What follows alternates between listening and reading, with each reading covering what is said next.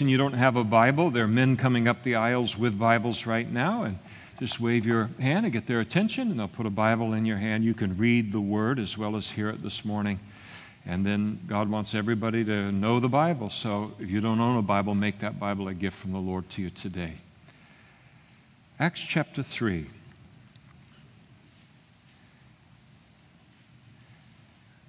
And we'll pick things up in verse 11.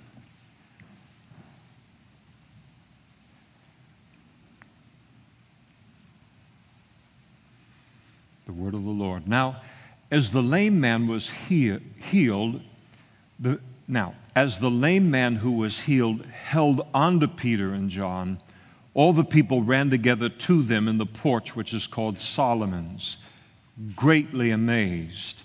So when Peter saw it, he responded to the people, "Men of Israel, why do you marvel at this? Or why do you look so intently at us? As though by our own power or godliness we had made this man walk. The God of Abraham, Isaac, and Jacob, the God of our fathers, glorified his servant Jesus, whom you delivered up and denied in the presence of Pilate when he was determined to let him go. But you denied the Holy One and the just and asked for a murder to be granted to you and killed the Prince of Life, whom God raised from the dead, of whom we are witnesses. And his name, through faith in his name, has made this man strong whom you see and know. Yes, the faith which comes through him has given him this perfect soundness in the presence of you all." It's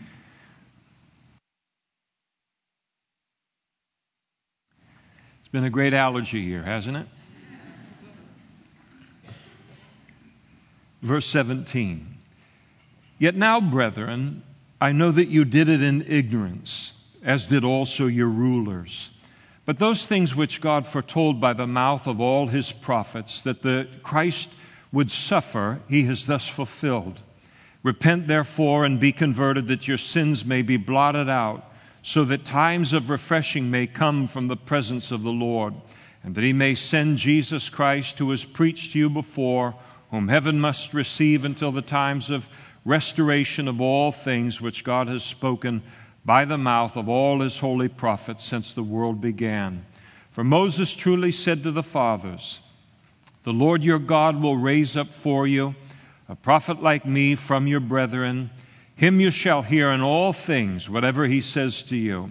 And it shall be that every soul who will not hear the prophet shall be utterly destroyed among the people.' And yes, and all the prophets from Samuel and those who follow, as many as have spoken, have also foretold these days. You are sons of the prophets, and of the covenant which God made with our fathers, saying to Abraham, 'And in your seed all the families of the earth shall be blessed.' To you, first, God, having raised up his servant Jesus, sent him to bless you in turning every one of you from your iniquities." Let's pray together. Thank you, Father, for this, your word. And we thank you, as we do so often, that this passage, every jot, every tittle, every thought, every precept within these verses that we've read are going to outlive human history, outlive the heavens and the earth, outlive every material thing, and on into the new heavens and the new earth. And we thank you for the privilege of being able to build our lives upon something so sure and so eternal. We thank you for the capacity of your word to wash, Lord, the capacity for it to satisfy our thirst, to thoroughly furnish us unto every good work. We thank you that it's a living word, and we ask that by your Holy Spirit you would make it alive to us this morning, to our spirit, to our relationship with you, to our service to you today. Lord, bless us as your people with your Holy Spirit ministering your word to our lives. And we ask it in Jesus' name. Amen. Please be seated. This morning I want to do a brief overview of Peter's sermon, the second evangelistic sermon of Peter's found in the book of Acts. And and then to turn to an application within the sermon that he preaches here that has to do with something really in terms of application to each one of us as Christians. The context of Peter's sermon is the miracle of God healing a lame man who had been lame from his mother's womb. He had been lame for 40 years, never walked on his feet, never walked on his ankles, and because of the lameness of his condition, in that time in human history, he was reduced to the best life that you could have under the circumstances, and that was to be carried by his friends and family each day to one of the gates that led to the Jewish temple, where he would spend the day begging for alms. And so there he finds himself in that place, and God uses the Apostle Peter to strengthen the man's ankles and his feet, and he is cured of his lameness. He is healed, and he begins, as we're told, and it's graphically described to us in verse 8, the healing of the man is laid out before us. He then, feeling strength within his ankles and his feet, he jumps up, he starts to leap, he stands, he enters the temple with Peter and John, and then he leaps some more, and he walks some more, and all the time he's praising the Lord. And it's really a beautiful picture. The emotion of the passage is very, very strong. You can almost sense yourself there watching it as you read about it. Having done that, he then proceeded to cease his leaping and his jumping and his praising, and the Scripture tells us that he puts a grip on Peter and John. He hugs them. He held on to them, we're told in verse 11. He will not let them go. And when it talks about there the Greek language that's used to describe that in the original language of the New Testament, that holding on to carries the idea of an arrest, a kind of grip that a law enforcement officer puts upon the suspect of a crime to make sure that they don't escape. He is really locked on to these apostles. Well, the response of the crowd is given to us here. Again, I love it. It's a very living kind of picture that God gives to us in the passage. And you remember when Peter and John are going to the temple on this particular day, they're arriving there at the hour of prayer, 3 p.m. Well, they're not the only two people doing that. There's a multitude of religious Jews that are making their way from all over around Jerusalem. It's a whole flood of people coming through all the various gates, and most especially the Gate Beautiful. And so they're making their way through there, and as they're making their way through, they see this man who for 40 years has laid at the side of this gate begging for alms in order to survive, and now they see him in a condition they've never seen him before. He's jumping, he's leaping, he's walking, he's standing, he's praising the Lord, and the passage tells us in verse 10 that they were all filled with wonder and with amazement. And then, and you can almost picture it again in your mind, en masse, this great group of people flooding into the area of the temple, they now flow toward Peter and John and toward the man. And instantly, Peter and John find themselves surrounded by literally thousands and thousands of people. We know that this crowd, numbered in the thousands, it assembles within seconds because 5,000 men are going to ultimately believe the gospel and be saved. So the crowd was at least that size and probably quite a bit larger. And as they are amazed with, we're told in verse 11 that they're amazed at seeing this man healed, and the idea is that they're dumbfounded, they're awestruck. This has really, really got their attention.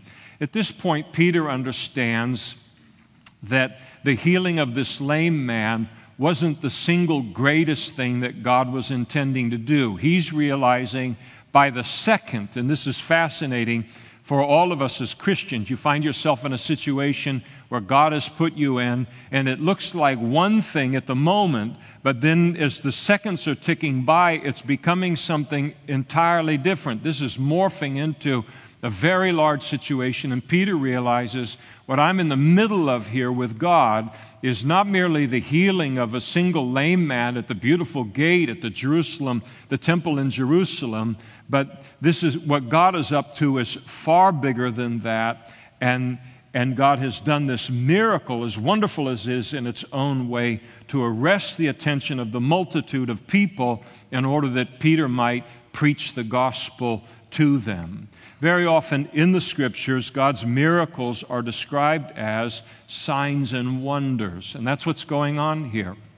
God rarely does, in the Bible, rarely does He do a miracle in order to just say, watch me pull a rabbit out of my hat, if you ever watched the old Bullwinkle cartoons, when there were no other better cartoons on, by the way. That's what we were reduced to. But God never does it just to show off and say, look what I can do and you can't do. There's a purpose, there's a reason, there's a message tied to everything that He does and to all of His miracles. And that's one of the reasons that they're called a wonder. It's in order to stop people and cause them to wonder about what they're seeing. Here you have a religious crowd heading to the temple, and even heading to church or heading to a religious environment. Even being a spiritual person, we can get into grooves where we're just going along, moving along. Yes, we love God, yes, but it's very routine. And sometimes God will do something that causes us to stop and say, this is new.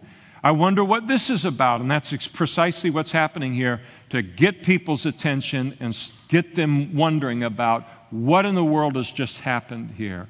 And then, not only a wonder, but His miracles are often called a sign. And of course, we make great use of road signs in order to direct people from one place to another, from one house to another, one street to another, one city to another, so that if you're headed to Des Moines, you don't end up in Cleveland. You end up actually in Des Moines, and we use signs in order to accomplish all of that. And so God uses in the same way signs in order to help people come to a proper conclusion to this journey that is called life, in order that we will recognize Jesus' claim as the Messiah, put our faith in Him, and then conclude this journey called life in heaven. Now you notice Peter's sermon, immediately he gave the explanation for the miracle in verse 13. They're wondering, how is this guy, after 40 years of being lame, how is it that he is healed? Peter makes known to them in an unmistakable fashion that God has done it. And not just any God, but their God, the God of the Jews, the God of the Old Testament Scriptures, the God of Abraham, Isaac, and Jacob, and their fathers. He tells them further that the miracle was done for a purpose. Again, not merely a demonstration of God's power, but it was done in order to glorify Jesus. And then Peter, in verses 13 through 15, as he did in his first sermon on the day of Pentecost, he drives home the guilt of even these religious people. This is a very religious crowd, and he is going to preach to them their need to be born again and put their faith in Jesus in order to receive the forgiveness of sins. And so, but before anyone will accept God's offer of salvation, we need to recognize our need for salvation. We have to recognize the guilt in our life that is due to the sin that we've committed. And so he brings this forward to them. And he drove home their guilt before God and their need for God's salvation in the most powerful way that he could do with a Jewish religious crowd, by reminding them of their part in the crucifixion of Jesus, their Messiah, the very Son of God. And you notice the series of declarations that he makes here concerning them and their responsibility. Remember, this sermon is preached not too many weeks after Jesus' death, burial, and resurrection in Jerusalem. This whole religious crowd would have been familiar with it, and maybe many of them would have stood at the base of the cross and seen him crucified, or been a part of the crowd that called for Jesus' death when Pontius Pilate wanted to release him. And so he declares to them in verse 13, you delivered up Jesus to be crucified. Verse 13, you denied and delivered to death the one that even the pagan Pontius Pilate would have released. He goes on further in verse 14 and tells them that when given the chance to request the release from Pilate, as was a custom in that day, of a criminal, instead of asking for the release of Jesus, they asked for a murderer to be released, a murderer by the name of Barabbas. And Peter goes on to declare that it wasn't just anyone that they had done this to, but it was God's servant, verse 13, an Old Testament name for the Messiah, the holy and just one, verse 14, speaking of Jesus' perfect holiness and his perfect justness.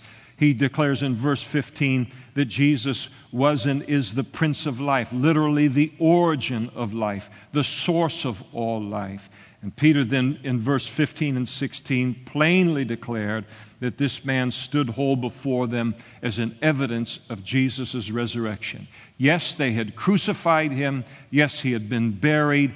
But God, their God, the God of the Bible, the God of their fathers, the God of Abraham, Isaac, and Jacob, that God had raised Jesus himself from the dead, and that the miracle of the healing of the lame man was done in Jesus' name, and it was done in order for God to communicate this great truth of Jesus' resurrection to them. You killed him, and you crucified him, he died, but he didn't remain in that condition, and if you think you're kind of done with Jesus, you aren't. God raised him from the dead.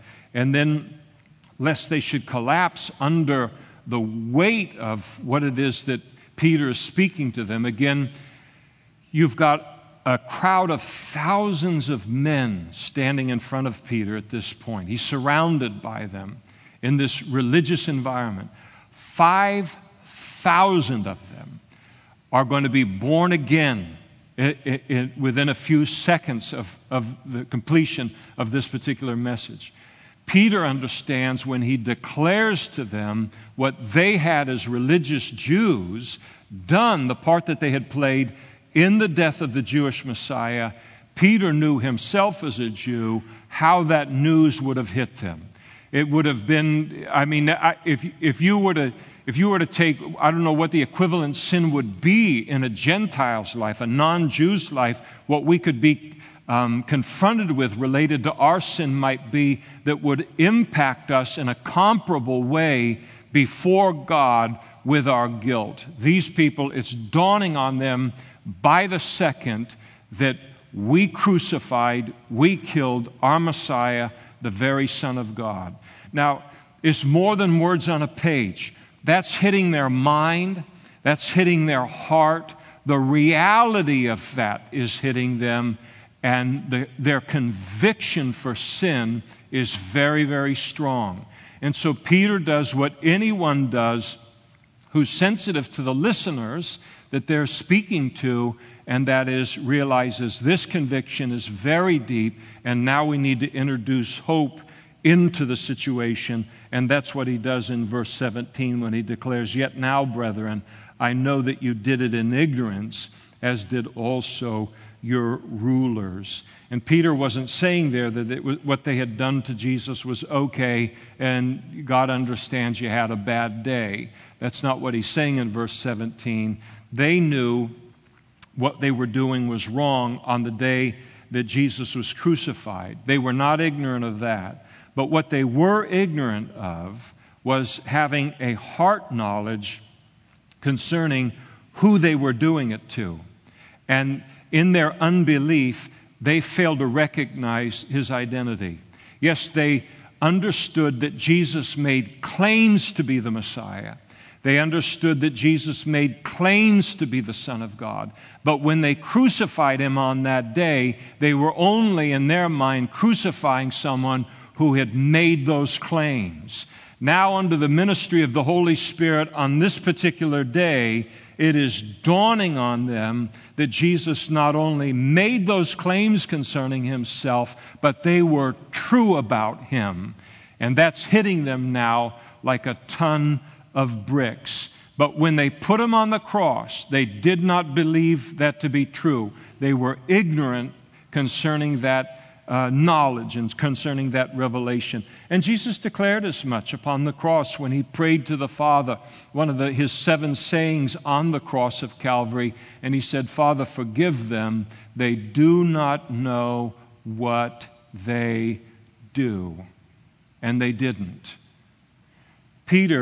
Paul, later on in his life, he declared of himself in the same vein, writing to Timothy. He said, "And I thank Jesus Christ our Lord, who has enabled me because he counted me faithful, putting me in the ministry, although I was formerly a blasphemer, a persecutor, and an insolent man. But I obtained mercy because I did it ignorantly in unbelief." When he was trying to destroy the Christian church in Jerusalem, and then later was beginning to make his way to Damascus in order to do the same thing there, he did not believe the claims of Jesus. He was ignorant of the truth about those claims concerning him. But when he got knocked off his high horse, so to speak, on that road to Damascus and became born again, then all of a sudden for him, what was happening on a mass scale in this day happened to him individually, and he realized, I am fighting against the very Messiah of the Jews, and I am fighting against the very Son of God. I think it's important to be reminded of the fact that as we see forgiveness being extended to a crowd of religious Jews, many of whom had played a part in Jesus' crucifixion in one way or another as Peter is confronting them, and the greatness of the sin that they were guilty of, and as forgiveness is extended to them in that guilt, to realize that there's always hope in any situation that we involve God in. And no one is hopeless related to salvation. And again, not even these that had doubtless participated in some way in Jesus' crucifixion. There is no sin.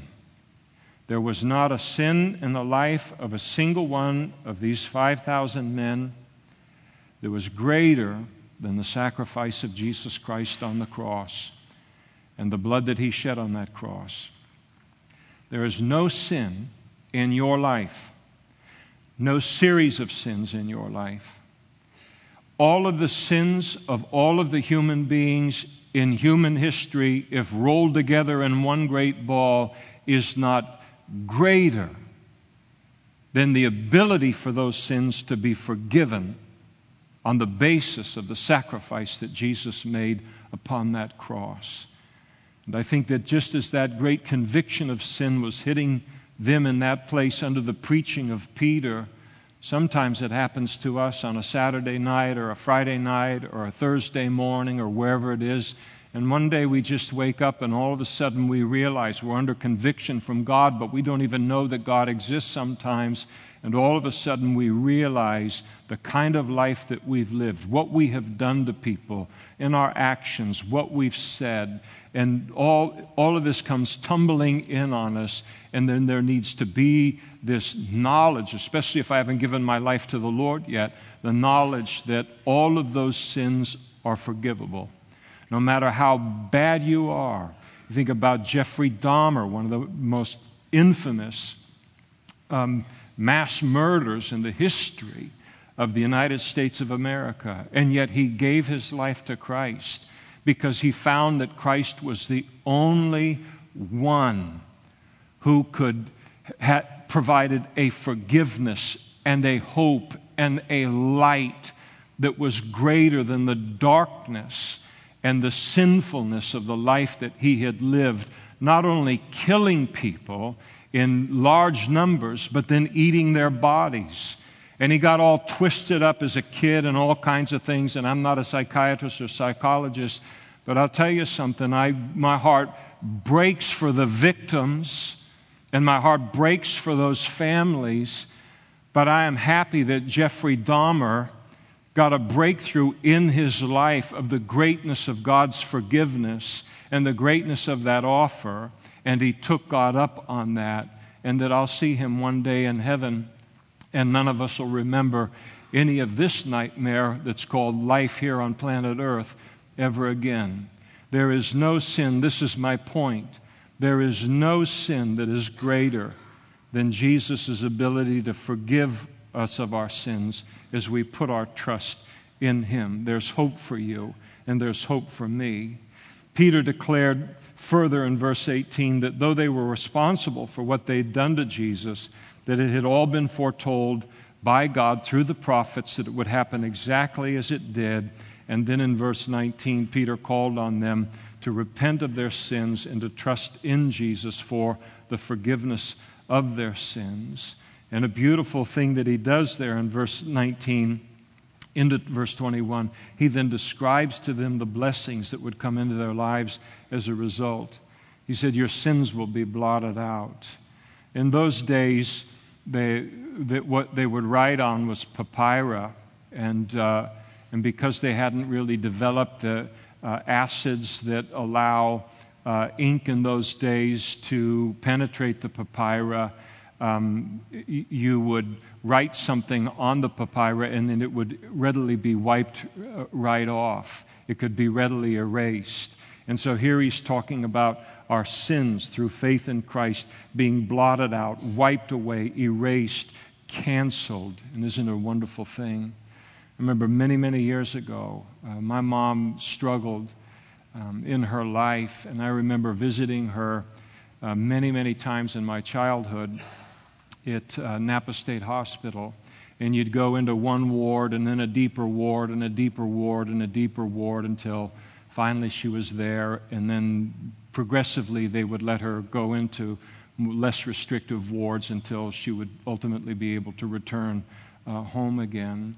So anybody that says anything about mental health or people in state hospitals or something gets my attention. And I remember years ago reading about, and I don't know the man's name, but I think he was over the mental health system in the state of California. And back then there were a lot of state hospitals in those days, mental health hospitals, and funding has cut those way back and all. Now a lot of people are on the street that would have normally been in those places.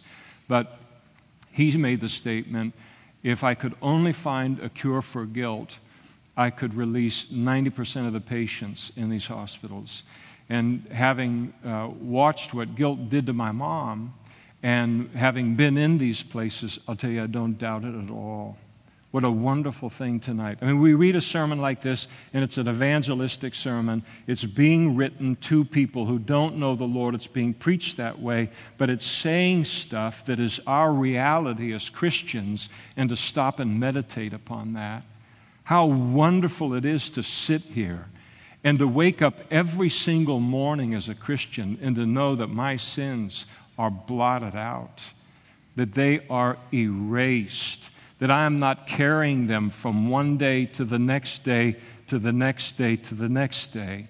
When I became a Christian back in 1980, there was already enough sin in my life that I regretted that drove me to Christ. And now here I've walked with the Lord for 35 years. Imagine if I was carrying 35 more years of sin on my back because of the life that I had lived. It becomes unbearable ultimately.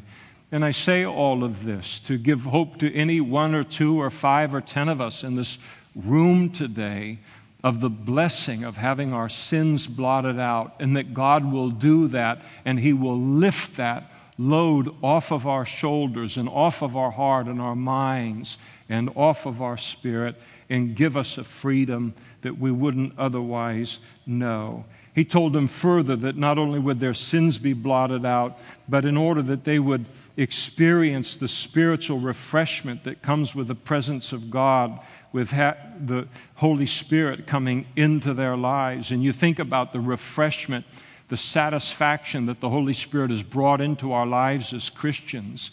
When I wake up every single morning as a Christian, I don't wake up with the idea that I need to investigate other religions in the world because Christianity hasn't satisfied me.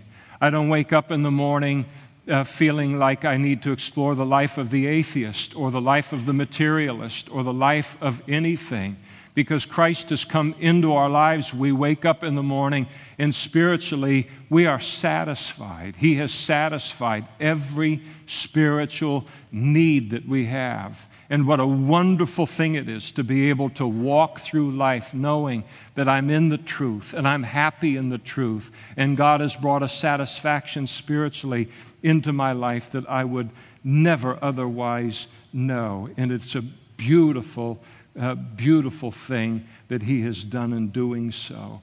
And he spoke to them further in verse 20 and 21 that this putting their faith in Jesus would then make them ready for Jesus' return, when ultimately he will come back at his second coming and establish his kingdom on the earth, and then we will rule and reign with him before all of this gives way to a new heaven and a new earth. And then Peter went on to cite the most authoritative voice that he could have in the Old Testament in order to get this Jewish audience to put their faith in Jesus as their Savior. And when he quoted Moses in verse 22, and in essence says, Moses himself told you all about him, all about Jesus in Deuteronomy chapter 18. And he told you that when this prophet came, a prophet like me, a prophet from among the Jews, that when he comes, you're to listen to his voice, the Messiah's voice. And then he warned of the judgment that would come upon all who failed to do so.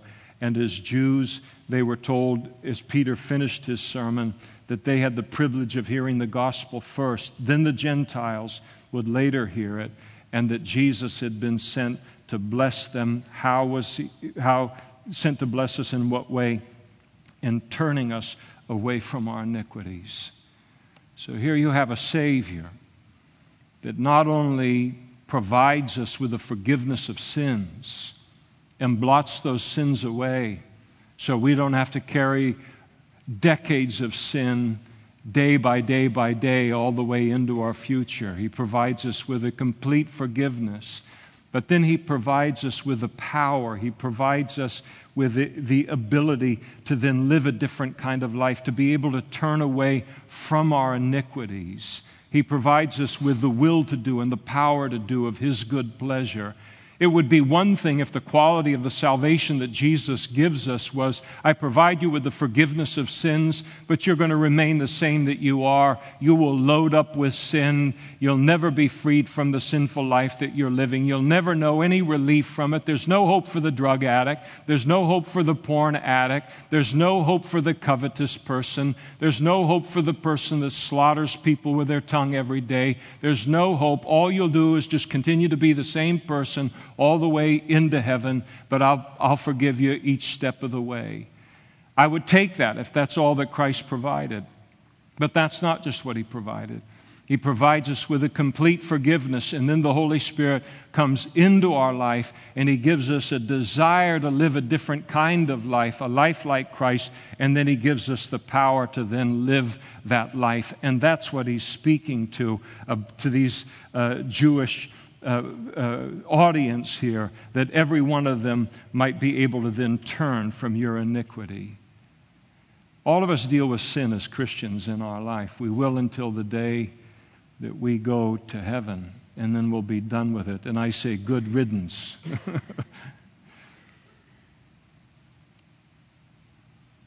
But every Christian in this room knows what it means to be delivered from iniquity.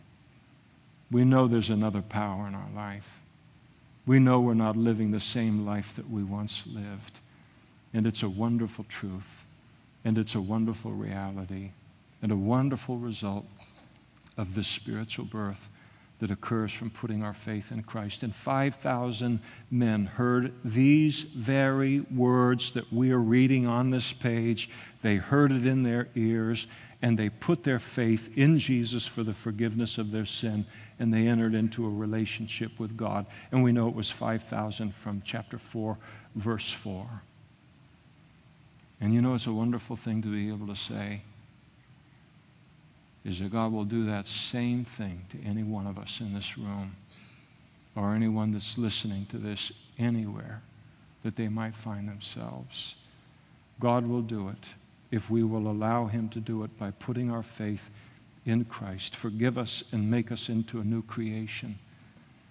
I wonder why the Apostle Paul, as he's shipwrecked and he's beaten 39 stripes and he's beaten with rods and he's in a day and a night in the deep and he's dealing with hunger and he's dealing with thirst and he's dealing with persecution and all the way through all of it, all that he faced to be able to deliver this message, but a message that had changed his life. It was He lived the truth of this message every day in his life, and thus he writes to the Romans concerning the gospel and the power of it. He said, "For I am not ashamed of the gospel of Christ, for it is the power of God unto salvation, for the Jew first and also for the Greek." The wonderful power of the gospel of Jesus Christ. Now allow me to close by making a simple life application, ministry application from this passage, and specifically from verse 12. And I want you to look at it once again. And so when Peter saw it, he responded to the people, "Men of Israel, why do you marvel at this? Or why look so intently at us, as though we, by our own power or godliness, we had made this man walk?" And Peter recognized, in looking at the crowd, who was then looking at him and John and looking at this formerly lame man, that they ascribed the miracle of this man's changed life to them, and more specifically to Peter and John's power and godliness. They looked at Peter and John, they saw the man clinging to him, and they said, there's something about their power, something about their strength that caused this to happen, something about their godliness, their piety, their devotion to God, their godly behavior.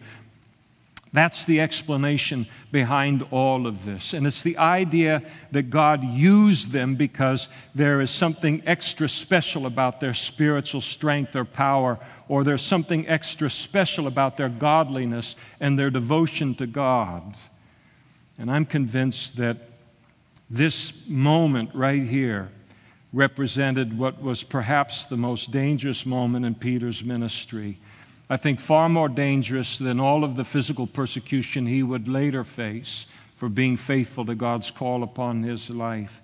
Because if Peter takes the glory for the miracle, then it might have been the end of his ministry, and he would have simply disappeared from the book of Acts and put on the shelf, so to speak, for the simple reason that the Bible teaches that God will not share his glory with anyone. Isaiah chapter 42, verse 8, "I am the Lord. I am the Lord. That is my name. And my glory I will not give to another." And instead, Peter resolutely refused to take any glory for the miracle, but he gave all of the glory to God. And in doing so, Peter is an example to all of us. For God's calling upon our life is never in greater danger than when God has used us in a powerful way in the lives of others, and then we are tempted in some way to take the glory. And sometimes it isn't by something that's so obvious as, "Yeah, I did that," as it is something that's a lot more subtle, and I walk away from what the miracle that God did, and I begin to think that that happened because I'm special. There's something special about my strength, and there's something special about my relationship with God and my devotion to God. Peter had a clear understanding, and an important one, that all of us, the best of us, all of us as Christians, we are at best always and only instruments in the hand of God. And an instrument lies completely idle, whether it's a tool on a shelf in a garage or whether it's a scalpel on a tray in an operating room. A tool always lies completely idle and powerless in and of itself until the master chooses to pick it up and then to use it. And it doesn't matter what the power or what the glory of the instrument might be. And when the instrument is used, no matter how wonderful the instrument might be, whether a piano or a violin or a scalpel, the praise always goes to the master, never to the instrument. When a surgeon finishes a surgery and then comes out to the family and informs them that the surgery was a success. The family then thanks the surgeon profusely, and I doubt any surgeon has ever had a family then ask that he or she bring out the scalpel so that they could praise it as well.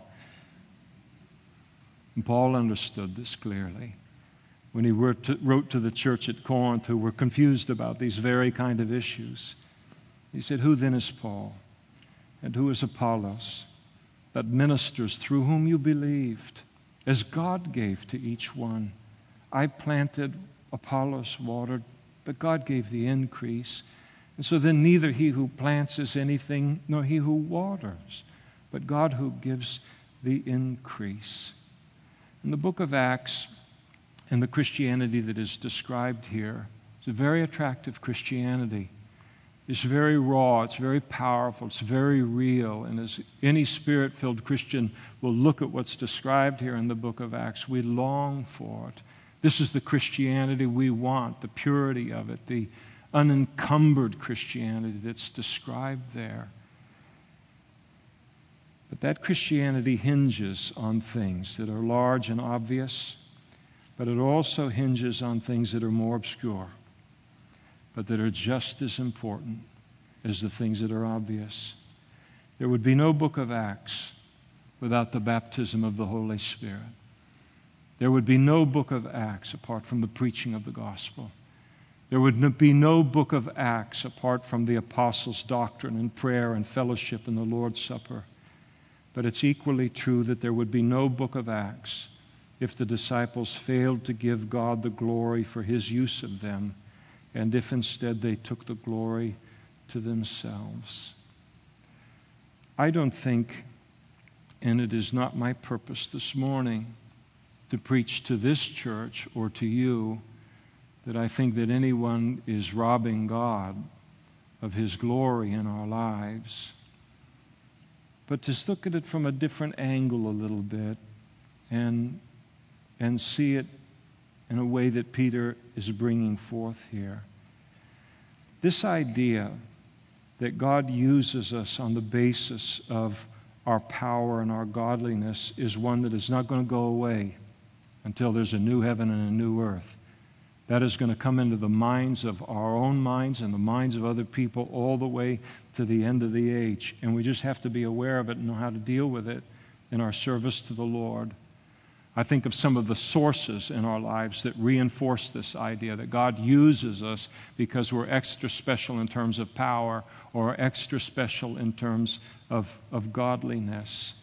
I think most often it occurs, as is the case in the passage, where it's just the firm conviction of other people who have been, God uses you to impact their life, to change their life, to do something wonderful in their life. And even as we see here, deeply religious people can come to the conclusion that you deserve some credit for what God has done through your life. That there is something extra special about your strength or power, something extra special about your godliness and your devotion to God. And people are virtually incurable in this regard.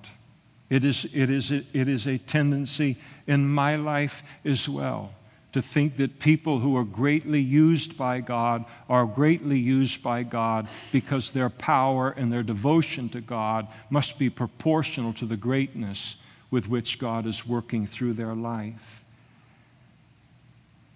And that what we're talking about here, I'm not talking about not encouraging somebody. Encouragement is very encouraged in the Bible, where God has used somebody in our lives, and to thank them for that, tell them what God did, and everybody praises the Lord for that. All of that is very, very important. I think that most dangerous is the temptation that we can begin to believe this idea that God uses us because of our power or because of our godliness. We come to believe it concerning ourselves. And you can get very superstitious in all of this. As superstitious as the coach that's on a winning streak with his football team, and he continues to wear the same tie on game day as long as the team's winning streak continues to go on. And everybody knows they aren't winning the football games because of the tie, but who knows and who wants to take the chance, right? And thus, if the home fellowship group goes extraordinarily well on a particular night, or a teaching in the children's ministry, or leading worship in some capacity, and that particular event is a home run, there's something within us that is tempted to try and trace it back in our minds to some strength or to some godliness in our lives. I prayed X number of hours and that happened. I read this many chapters of the Bible and that happened. I prepared for that particular event in such and such a way and that happened. What streets did I drive down on the way home from work to my house before I went to minister? There must be something in driving down those streets. Every time I teach the home fellowship, I'm going to go down those same streets. There's nothing wrong with personal disciplines. All those things are good in and of themselves, but they are not the reason God blesses us and He uses us. Sometimes this idea is reinforced by the statement of other servants of the Lord who are sometimes asked, when they're used in a mighty way, they're asked, what is the source of their effectiveness or their fruitfulness? And the first thing that then can sometimes come out of their mouths is that it has to do with something to do with their strength, with their discipline, with their determination, with their prayer life, with their faith. And if only we were like them, then God would use us in the same way. And it plants in our minds the idea that God only uses extraordinarily strong people and extraordinarily godly people. But the Bible teaches, for you see your calling, brethren, that not many wise according to the flesh, not many mighty, not many noble are called, but God has chosen the foolish things of the world to put to shame the wise. And God has chosen the weak things of the world to put to shame the things that are mighty. The base things of the world and the things which are despised God has chosen, and the things which are not, to bring to nothing the things that are. That's a reason word, that no flesh should glory in His presence. Paul declared concerning himself, he said, unless I should be exalted above measure by the abundance of the revelations, a thorn in the flesh was given to me, a messenger of Satan to buffet me, lest I be exalted above measure. And concerning this thing I pleaded with the Lord 3 times that it might depart from me. And He said to me, my grace is sufficient for you, for my strength is made perfect in weakness. And Paul responded, therefore, most gladly I will rather boast in my infirmities, that the power of Christ may rest upon me. And therefore I take pleasure in infirmities, in reproaches, in needs, in persecutions, in distresses for Christ's sake. For when I am weak, then I am strong. And in this regard, I'm always reminded of the story that I heard Gail Irwin tell years ago when he was a part of a magazine that was being published by a major denomination in the United States of America. And one of his jobs on that magazine was to go to whatever church within that denomination was experiencing the greatest growth, do an interview, do an article, it would appear in the magazine. So he went down, I believe it was Texas somewhere, within that denomination, and he did an interview and did a whole article and all, and it was put within the magazine. And some period of months later, he is in a hotel room traveling again, kingdom-related, and he turns on the television to Christian television, and there the pastor of that church is seated and being interviewed. And the man who interviewed him asked him, what do you ascribe all of this great growth and effectiveness to? And before the pastor answered, Gail thought to himself in his mind, if he has any other answer than the grace of God, it's over. And Gail said, unfortunately, he had another answer, having to do with might and having to do with godliness. And Gail said within a year that church was returned to its former size. And Peter and John were very careful not to portray themselves as men of extraordinary power or godliness. And if we come to believe that God uses us because of some special strength that we possess or some special godliness, it will always result in two things in our life, both of them destructive, both of them disastrous. First, it will result in some lives in pride, where I begin to see myself as better than others, better than other ministers, better than other servants in whatever capacity God has called me to because of my fruitfulness. And then I start to see myself above others. And pride, the Bible says, always is going to lead to a great humbling and a great fall and ultimately destruction. The second result of this kind of thinking is that it will, if I am convinced that God works in my life on the basis of special strength or special godliness, is that it results in discouragement in a different kind of person's life and ultimately in burnout. And I will listen to those who ascribe God's use of them to all of their strength, all of their disciplines, all of their works, all of their devotion to God. And then what happens is I begin to lose hope of ever being able to attain to the strength and the godliness that they have, and thus to attain to God's use of my life in the same way. And the result is always discouragement, which after pride is the single most powerful force that God uses against the devil uses against God's servant in the world today, discouragement. And ultimately, in that kind of a person, it ultimately leads to burnout, because if God's favor and anointing is based upon my strength and my godliness, then more strength and more godliness will result in more favor and more anointing. And so I give myself to that, but you never know how much God expects and how much is enough. And ultimately, Christian service becomes joyless. It becomes this constant pressure cooker, and then we crack, and then ultimately we quit. We want out. But we can't afford to have people get out, because the fields are white unto harvest. And so what's our protection against all of this?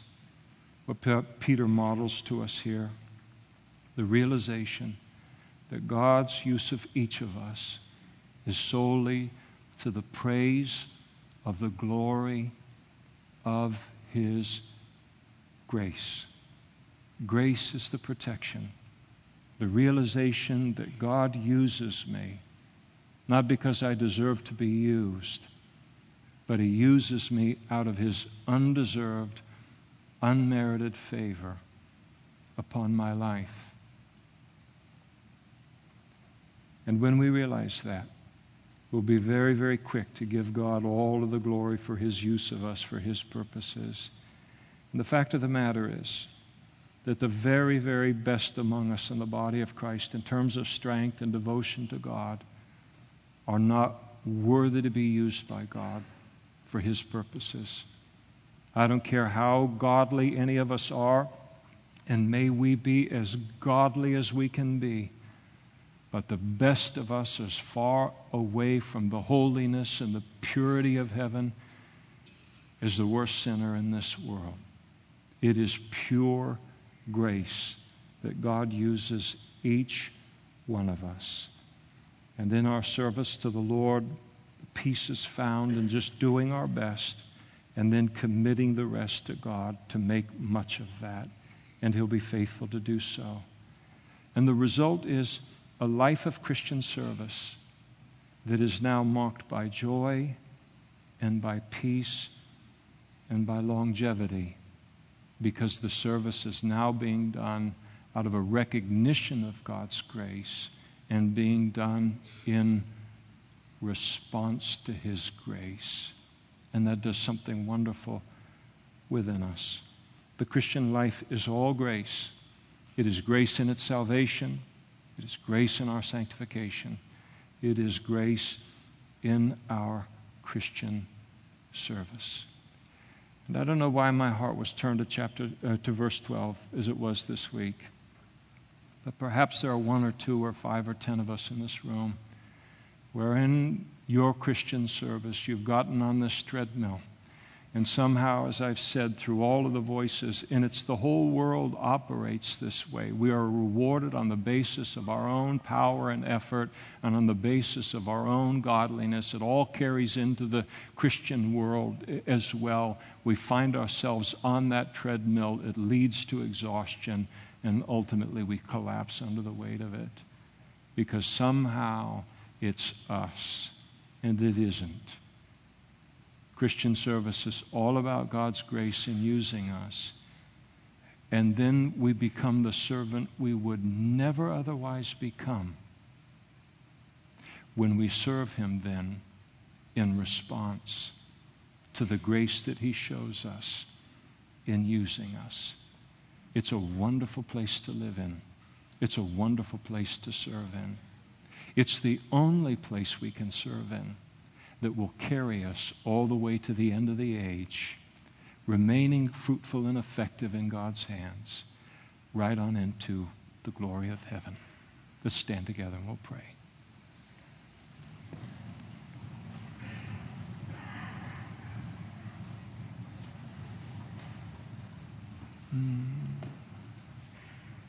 Father, we don't need to tell you that the whole world around us, it's a works-based system.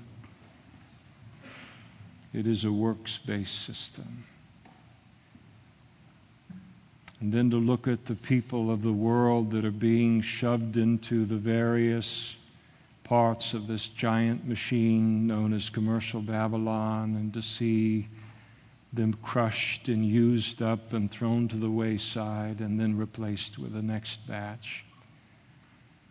And then, Lord, when all of that comes into the church and it becomes our thinking about the kingdom of God and our service to you and how you operate, then we will collapse as well.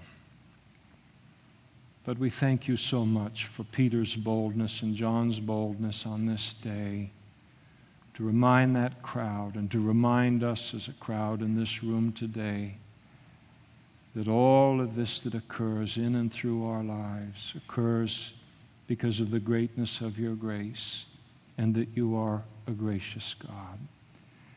And Lord, we thank you for the deep breath that allows us to take in our service of you. And Lord, the blessing that it fills our heart with and the peace that fills our heart and our service as a result. Thank you for your grace in saving us, your grace in cleaning us up and making us into the image of Christ, and your grace in using us, Lord. And then the glory that you receive as it is done and as we recognize that grace and then give you glory and praise in response to it. And I pray and we pray for any one person or 10 or 20 that are in the room today that are just about to break under the weight of this other system. We pray that you take them by the hand and bring them into grace today and preserve their ministry, Lord, and give them a greater fruitfulness than they've ever known before for your glory as they now serve you in response to your goodness and your unmerited favor in their life. And we pray this, Lord, in Jesus' name. Amen.